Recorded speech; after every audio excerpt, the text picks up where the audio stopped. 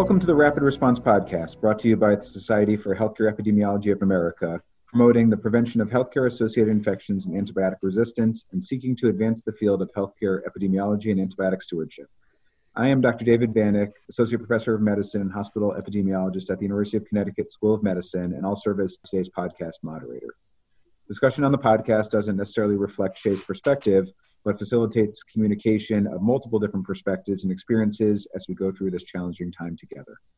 SHEA is excited to launch the 7th episode of this podcast, COVID-19 Updates, What We Need to Know. Today's episode will focus on how to involve antimicrobial stewardship programs in the COVID-19 response. Our speakers for today's podcast are Dr. Jason Pogue, Clinical Professor at the University of Michigan College of Pharmacy, and Dr. Michael Stevens, an Infectious Disease Specialist at Virginia Commonwealth University Health System in Richmond, Virginia. So thank you both for joining us today. I'll now turn it over to Dr. Pogue to get us started with some news updates for the week. Thanks for that introduction, David. Thanks for having me. Pleasure to be here. So I think first off, it's always good to see where we're at from a number of cases standpoint. So we're just about to hit globally 1.5 million cases of COVID-19.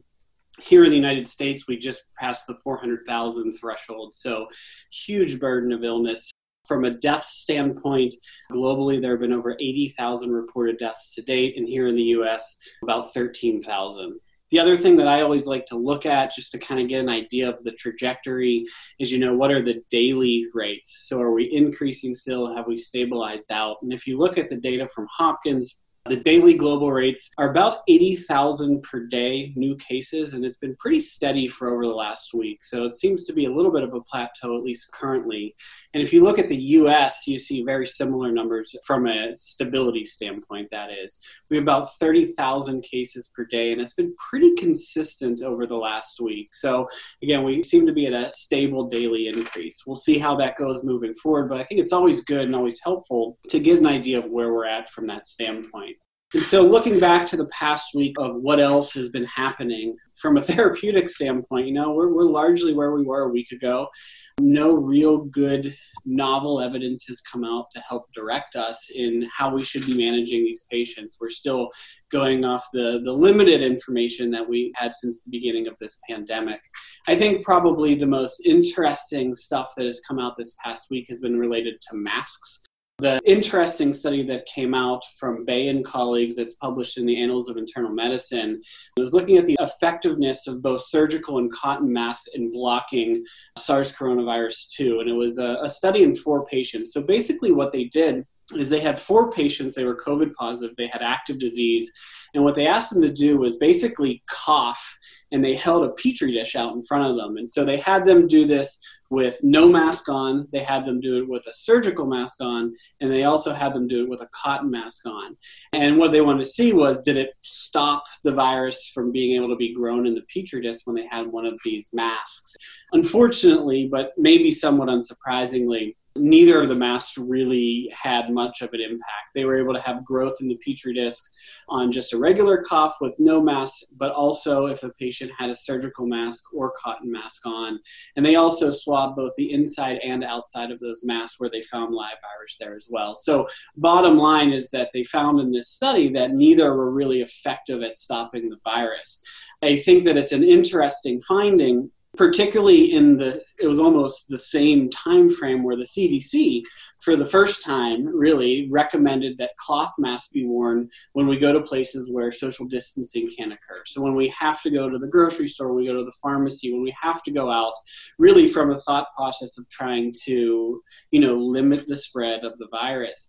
And I think that people are maybe conflating these two things, because people hear this recommendation, then also see this data set, and they're like, well, does this counter that recommendation? And I think it's important for everybody to understand that really the goal of the cloth mask that, for example, I have a bandana that I put on when I went out to the store. Really the goal there is to try to stop asymptomatic or pre-symptomatic spread from normal activities. Things like breathing, things like speaking, where we're concerned we've seen evidence that we've had some pre-symptomatic or asymptomatic spread. So again, not actively coughing in that situation. You should still stay home in that scenario. But I think the key thing is that this was a really interesting study for how we handle patients who are symptomatic, but doesn't really apply to what we're trying to do in the community whenever we go out, in addition to social distancing, trying to wear those cloth masks so that we don't have pre-symptomatic or asymptomatic spread. So I'd say that those are probably the highlight of what's new this week. Thanks for that update. I agree there's been so much focus on masks, both in healthcare settings as well as in the general public. And the messaging can be complicated. The message that we try to promote is that we wear masks to protect others. That's our responsibility. And I think that, helps support that there's a very positive sort of social responsibility to wearing a mask to protect others in case I may be an asymptomatic individual who can shed virus, or pre-symptomatic, like you mentioned. That it's really sort of out of the social obligation that we're all doing this to protect each other. So really, thanks for that great update. We are going to transition the podcast a little bit to talk about the role of antimicrobial stewardship programs in the COVID-19 epidemic. With that, I want to turn the discussion over to Dr. Stevens, who's done a lot of work in antimicrobial stewardship in general and is really a leader in this area. Dr. Stevens, do you want to give a little background as to your thoughts in this more broadly, and then we'll get into some more specific details? Yeah, David, thank you for that kind introduction. This really came about early March. I put a poll on Twitter. The antibiotic stewardship community is actually pretty active on Twitter. I put a poll there asking what other programs have done or have they been involved in COVID-19 preparation or response efforts. I think all of us can agree March 1st in the United States feels very different than April 8th. And sort of back on March 1st, about 58% of people who responded to that poll indicated they had been involved in response efforts, but a large portion of people had not. And so there was some crowdsourcing of potential ideas. And ultimately, I want to acknowledge Drs. Payal Patel, who's up at University of Michigan, working at the VA up there, and Priya Nori up at Albert Einstein Montefiore in New York City. We all put our heads together and came up with some ideas around how we could involve stewardship programs in the COVID-19 response efforts. And this led to a letter to the editor in Infection Control Hospital Epi that was published on March 13th. The title of that is Involving Antibiotic Stewardship Programs in COVID-19 Response Efforts, All Hands on Deck. I'll briefly just mention a couple of things we found. It was very interesting because really we could find almost nothing about involving stewardship programs in disaster response planning. We could find almost nothing anywhere where stewardship programs had been mentioned as sort of key players in response efforts. So we said this is a population of folks that have really specialized knowledge and skills. And really, when we're talking about response to the COVID-19 pandemic, it's an all-hands-on-deck scenario, and we need to engage these talented individuals. And we identified numerous potential opportunities, including utilizing some of the day-to-day techniques that stewardship programs use for case identification, especially folks that aren't captured on entry into the health system, diagnostic stewardship, responding in real time when testing results come back, guideline creation, and this ended up being a huge area where I think a lot of stewardship programs have been engaged. And then also anticipating and managing drug shortages, often now in creative ways involving drugs that we don't typically look at from the stewardship perspective. And then the other thing was assisting with often complex paperwork related to obtaining medications like remdesivir via compassionate use back when the compassionate use program was open. I can say locally, this was enormously valuable. This exercise in thinking about how stewardship programs could become involved led us to stand up guidelines early, 3 to 4 weeks before we started seeing activity here in Virginia, and then also putting restrictions in place and doing planning around potential issues with medication supply 3 to 4 weeks again before things really started to ramp up here in Virginia. And I know in communications with Payal and Priya, even as late as today, that they found it useful to sort of go through this and think about this. Great. That's a really terrific overview on the topic. You've highlighted a few specific areas that I want to get into a little bit more depth with both you and Dr. Pogue on your roles that you've had at your institution from an antimicrobial stewardship perspective. So the first area that you mentioned was really looking at post-prescriptive review or prospective auditing and feedback to providers. We think about that most commonly with antibacterials, but in the COVID-19 era, we're looking at maybe different drugs that don't typically fall within the usual context of antimicrobial stewardship. And I think there's a great opportunity for ASP programs to get involved. So maybe I'll turn to Dr. Pogue. Can you share some of your experiences and sort of what your vision is like as far as the antimicrobial stewardship role in helping with auditing and providing feedback on some medications that are now being used for patients with COVID-19 infection? Yeah, I mean, it's a great question. I think that there are two parts to that. So the first is with regards to trying to figure out treatment pathways and paradigms. And I think that this is really where stewardship's niche in this space is, because, again, as you start to see these patients come in, they start to come in by the bucket full, right? You see more and more patients coming in. The frontline providers are not going to be aware of all the latest publications that come out. There seems to be 20 preprints a day. There seems to be 300 new entries on PubMed a day. And really being able to sift through that, critically analyze that literature and helping to inform therapeutic decisions, if any, with regards to any potential antivirals. I think it's critically important to do. I think it's a natural role for stewardship because that's what we do normally. And certainly, again, the ED providers, the ID docs who are on service, the ICU teams, they're managing all of these patients. So they really need that assistance, and it's where we can kind of help out.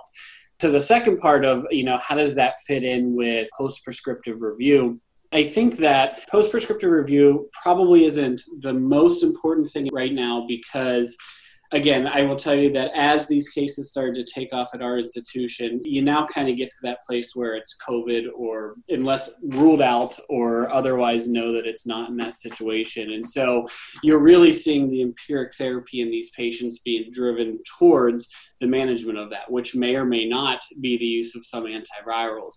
What the response to that should be, the normal course of the disease state, is really unclear in a lot of ways. And so there isn't necessarily a starting or escalation type piece that comes to it. With that being said, I do think that, for institutions that maybe aren't seeing a lot of patients yet, ASPs can actually be very helpful in maybe identifying these patients for practitioners. It might not be on the radar for institutions where they're still only seeing a smattering of cases, or maybe they haven't even seen a patient come in yet. And they might be getting started empirically for the management of community-acquired pneumonia or hospital-acquired pneumonia. And so as part of the prescription review, the normal prospective audit and feedback that you might be doing for your patients, I think there's a great opportunity for stewardship programs to be aware of what these patients look like. If you have those kind of typical presentations where you're seeing, loss of smell, loss of taste, potential gastrointestinal manifestations, worsening shortness of breath, fever, cough, and that positive CT scan, certainly as part of your review, if it's not as kind of commonplace at the institution that you're at, you can certainly be bringing that to the primary teams of saying, this could be what's going on here. Should we look into this as a potential etiology of this infection? And I think that even more so as we move forward, whenever we get out of just this mass amount of cases, it's going to always be keeping this on our radar. So when patients are started on community-acquired pneumonia antibiotics down the road in 3-6 months, this is still something that's going to have to be on our radar. And I think that because we will, as a nature of stewardship programs, reviewing these patients who are on antibiotics, it can be another set of eyes to try to direct people to consider this as a diagnosis in these patients. Yeah, I think that's terrific. I like how you're really emphasizing the collaborative model, which has really now become almost universal with antimicrobial stewardship programs, and then also thinking about the future and the role that antimicrobial stewardship may have in identifying patients with COVID-19 and collaboratively managing them. So, Dr. Stevens, anything else to add from this perspective? Jason did a really good job summarizing it. I would just throw in there from a simple post-antibiotic order review with feedback to providers standpoint, a lot of these patients coming in look really sick. They've got profound hypoxic respiratory failure. They've got really abnormal imaging. And I think everybody knows it can be difficult to tease out who's got a bacterial superinfection. A major role for stewardship programs in that setting, I think, is helping folks craft the best regimens with a narrow spectrum that can be de-escalated as rapidly as possible and used for the shortest duration. So, for instance, oftentimes people can get away with, say, ceftriaxone as opposed to traditional healthcare-associated pneumonia coverage, that sort of stuff. So, from that standpoint, I think stewardship programs are very experienced. They've got the knowledge, skills, and tools to be able to inform management there, and it's sort of a natural fit. Yeah, Mike, I just want to comment on that. I think you're spot on. And in looking at these patients, they're super sick and they have pneumonia, right? And so whether or not there's a bacterial component or not is often a concern. Procalcitonins in these patients can be all over the map, super high, even without having a bacterial infection. So I agree with you that strategies to limit the use of antibiotics in those patients are certainly within our wheelhouse, certainly something we should be looking at. Again, as you know, this can be challenging because you can't get a respiratory sample in these patients because it might not be safe to do so, right? And so things like MRSA nasal swabs, those general things that we can do to try to get them to the simplest, shortest regimen, as you kind of just talked about, I think become really important. And then just educating, right, on the fact that, yeah, procalcitonin probably isn't informative. And if you don't have another reason to think there's a bacterial component to this infection, you should consider stopping the antibiotics, because if you look at the published data, you don't see a lot of co-infections with bacteria in these patients. You might see bacterial superinfections down the road, particularly in the ventilated population. But really, again, as we talked about a little bit before, it's a huge opportunity, I think, for stewardship programs to stay abreast of the literature and really help educate and inform those end users of what people are seeing. These are terrific points.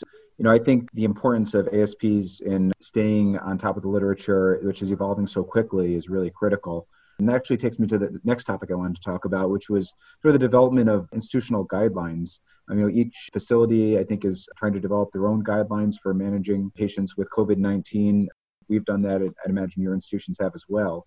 And antimicrobial stewardship physicians and pharmacists have been really instrumental in that. In my institution, our ID pharmacist, Jeff Eshelman, has really taken the lead in developing our own institutional guidelines. So maybe you could reflect on your respective experiences on the role of ASPs in developing institutional guidelines for managing patients with COVID-19, both in terms of COVID-19 specific therapies, as well as sort of the broader context of administration of antibacterials. So maybe I'll turn to Jason first.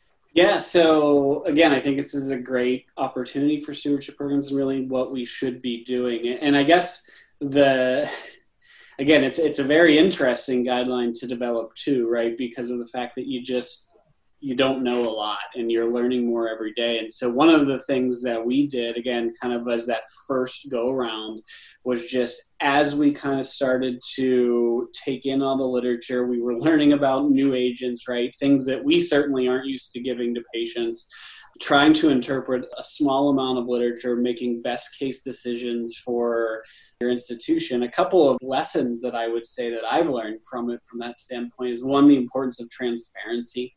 We're recommending this in this scenario, and here's why. Here's how we're weighing and balancing these different things. We're preferring patients get enrolled into clinical trials. Here's why we're trying to do that. And then also being straightforward upfront and saying that this is what our best interpretation of what we know now is. And then I will tell you that particularly for the last 2 weeks and really in that first kind of week and a half where things started to take off in the US, it felt like every day, at least once, we were making slight modifications to what we were recommending, when we were recommending it. Was there a dose change that we were looking at in that situation? And so, again, I think just making sure that you're informing people surrounding that. And then to your point, though, is that there's that other piece of it, right, is that it might be a COVID-19 management guideline, but there's also do I need antibiotics? If so, what antibiotics? And so you can use the opportunity to reinforce, and that's what we did, was really, the community-acquired pneumonia guideline changes that we had done. If you are suspecting this, here's what you should be using in this situation. Limiting the use of MRSA drugs, pseudomonal drugs, things of that nature. And so that's kind of how we attacked it at Michigan. But like I said, it's a daily conversation with our group, and modifications are made frequently. And how about Dr. Stevens? Do you have any additional comments on guideline development? Can you speak to your experience? Yeah, so, I think this is definitely an area where in the future, when we think about outbreak response, this is going to be a natural fit for stewardship programs. I think none of us knew that before this pandemic, not really. But we all have experience with guideline development locally, and we're looked to as a source for that. At least many programs are. And so there's a couple things I will highlight. One is I have been so humbled and impressed by our community nationally and globally in terms of sharing guidelines on the fly and what people think are best practice. So when we were creating our local guidelines, they were informed by no fewer than 5 other medical centers where we were all exchanging ideas about potential best practice, where there really is a paucity of data to guide anything. And I think that really has been an impressive element of this, and I know other folks at other places share that sentiment. The other thing is, I agree with what Jason was mentioning. Our guidelines are frequently updated, and we include things that help message best practice around things, say, for instance, hydroxychloroquine plus azithromycin. The data for that are really hypothesis generating at best, and that is not something we're recommending. But in our guidelines, we link to the evidence and the reasoning behind that, just like Jason had mentioned. Other things that I'll mention, I think really locally, we've become the stewardship program, the quarterbacks for the guidelines.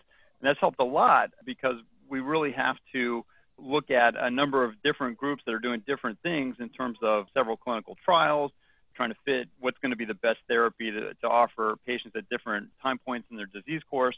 And we've really helped folks navigate that so it's collaborative and patients are getting sort of the best options at any given point in their disease course. I think stewards naturally are able to do this because we have had to lead through collaboration and influence, positive influence, as sort of our normal work. And so I think that's a natural role for us as stewards. I think you raised a lot of great points. It just seems like such a natural fit for antimicrobial stewardship programs to be involved in this aspect of the COVID-19 epidemic. Lastly, I want to close with a question about new therapeutics. This is something that we all get excited about, particularly in light of the very limited options and the very, very limited data that supports existing options. So, I was hoping you could speak a little bit onto the role of ASPs in evaluating new therapeutics for COVID-19. First, I'll turn to Dr. Stevens. David, I appreciate the question, and I'll speak to it in 2 parts. One is clinical trials. Certainly, I think stewardship has a role here, again, quarterbacking with the guidelines, collaborating very closely with the research groups that are investigating things like novel IL-6 inhibitors or remdesivir or other things that people are looking at, of which there are sort of numerous things people are looking at. It makes a lot of sense for us to help quarterback that because we can make sure that patients are being approached in a fashion that makes sense in terms of the benefits to them from the different therapeutic options in a way that all the different groups are collaborating in the most optimal fashion. In terms of other therapeutics, things that have emergency use authorization like chloroquine, hydroxychloroquine, we have a natural role there. And I think one of the primary roles is through antibiotic restriction. So, for instance, we locked down chloroquine, hydroxychloroquine, lopinavir, ritonavir, darunavir, cobicistat early on. I'm not saying that we really are using lopinavir, ritonavir, and certainly not using darunavir, cobicistat, but we restricted everything early in March just to say, well, we don't know where things are going. Let's use that tool in our toolbox and then make sure that we're monitoring the stock of these different medications closely so that we will have them if and when we need them for our patients. Messaging around drug availability is also critical, and we include those data in our guidelines, actually, so people have a sense of where we are, what the targets are for the total number of patients we anticipate wanting to treat. I'm going to jump in there because in addition to agreeing with what Mike said, I feel like one of the most important roles that stewardship has played or does play in this whole story is, critically assessing when someone says a new therapy is going to be effective, really thinking through that and stopping that if it needs to be stopped. And again, I want to use the example of ivermectin just because that was the latest fad drug for about 24 hours. And, that stems from in vitro activity at some micromolar concentration, and it looks like a low number, and people start to get excited. And I understand that because we all want therapeutic hope for our patients. But it's a simple 3 calculations until you realize that concentration is 1/100th of the concentration that you get of that drug in a patient. And so I think that there's a super important role for stewardship programs in asking the critical questions, even though there are still a lot of unknowns that we don't know the answers to, at least asking them. And if a therapy does not even make sense on the surface level, moving on from that so that we're not unnecessarily giving these to patients and we're not potentially withholding therapies that might work. Great. No, I think those are really all critical perspectives on evaluating new therapies. So I got to close with one last question. You guys are two of the best in the game when it comes to social media and Twitter and antimicrobial stewardship. Can you just share briefly your thoughts on sharing information through Twitter and the potential value in sharing antimicrobial stewardship related information in the COVID-19 era? Yeah, so, I think it's a really powerful platform. The stewardship community is very active, and it's pretty amazing how quickly you can see new studies being posted. It's a great way to connect quickly with colleagues. Obviously there are a lot of potential pitfalls with social media people should be aware of, but if used correctly, it can be a powerful and collaborative tool. Yeah, that is a loaded question. There's a lot of good and there's a lot of bad, right? Okay. I think it has been really great one, there are certain accounts that are really on top of the literature. And when something new comes out, you learn about it right away. You can start to have that discussion with colleagues. Mike and I have chatted about things over there before. It's a great opportunity to do that in that situation. You do have to realize that there are some issues with social media, particularly in something that is as politically charged as the management of these patients. So you do have to tread a little bit lightly from that standpoint. But I'm going to focus on the good here and say that it's really a good chance to, crowdsource, to get information. As Mike said, this community has been amazingly transparent, collaborative, of sharing this information with one another. And social media does offer the opportunity to do that in real time pretty quickly. Well, thanks for that perspective. I agree. There's a lot of great information out there that needs to be evaluated carefully, but I'm always grateful of information that you both provide in social media. So with that, I want to thank you both for joining our podcast and sharing your perspectives and your experiences. And a sincere thank you from SHEA to all healthcare personnel for all that you are doing to respond to COVID-19. This podcast can be accessed on SHEA's online education center, Learning CE, under the Rapid Response Program. You'll also find additional resources such as the recorded webinars, healthcare facility outbreak preparedness, and the SHEA COVID-19 town halls. Additional resources available on Learning CE pertinent to this pandemic include the SHEA CDC Outbreak Response Training Program, the ORTP, and the prevention course in HAI Knowledge and Control, Prevention Check. Thank you again, Dr. Pogue, Dr. Stevens. This was terrific. I really appreciate you coming on. Thanks for having us, and take care, everybody. Take care. Thank you.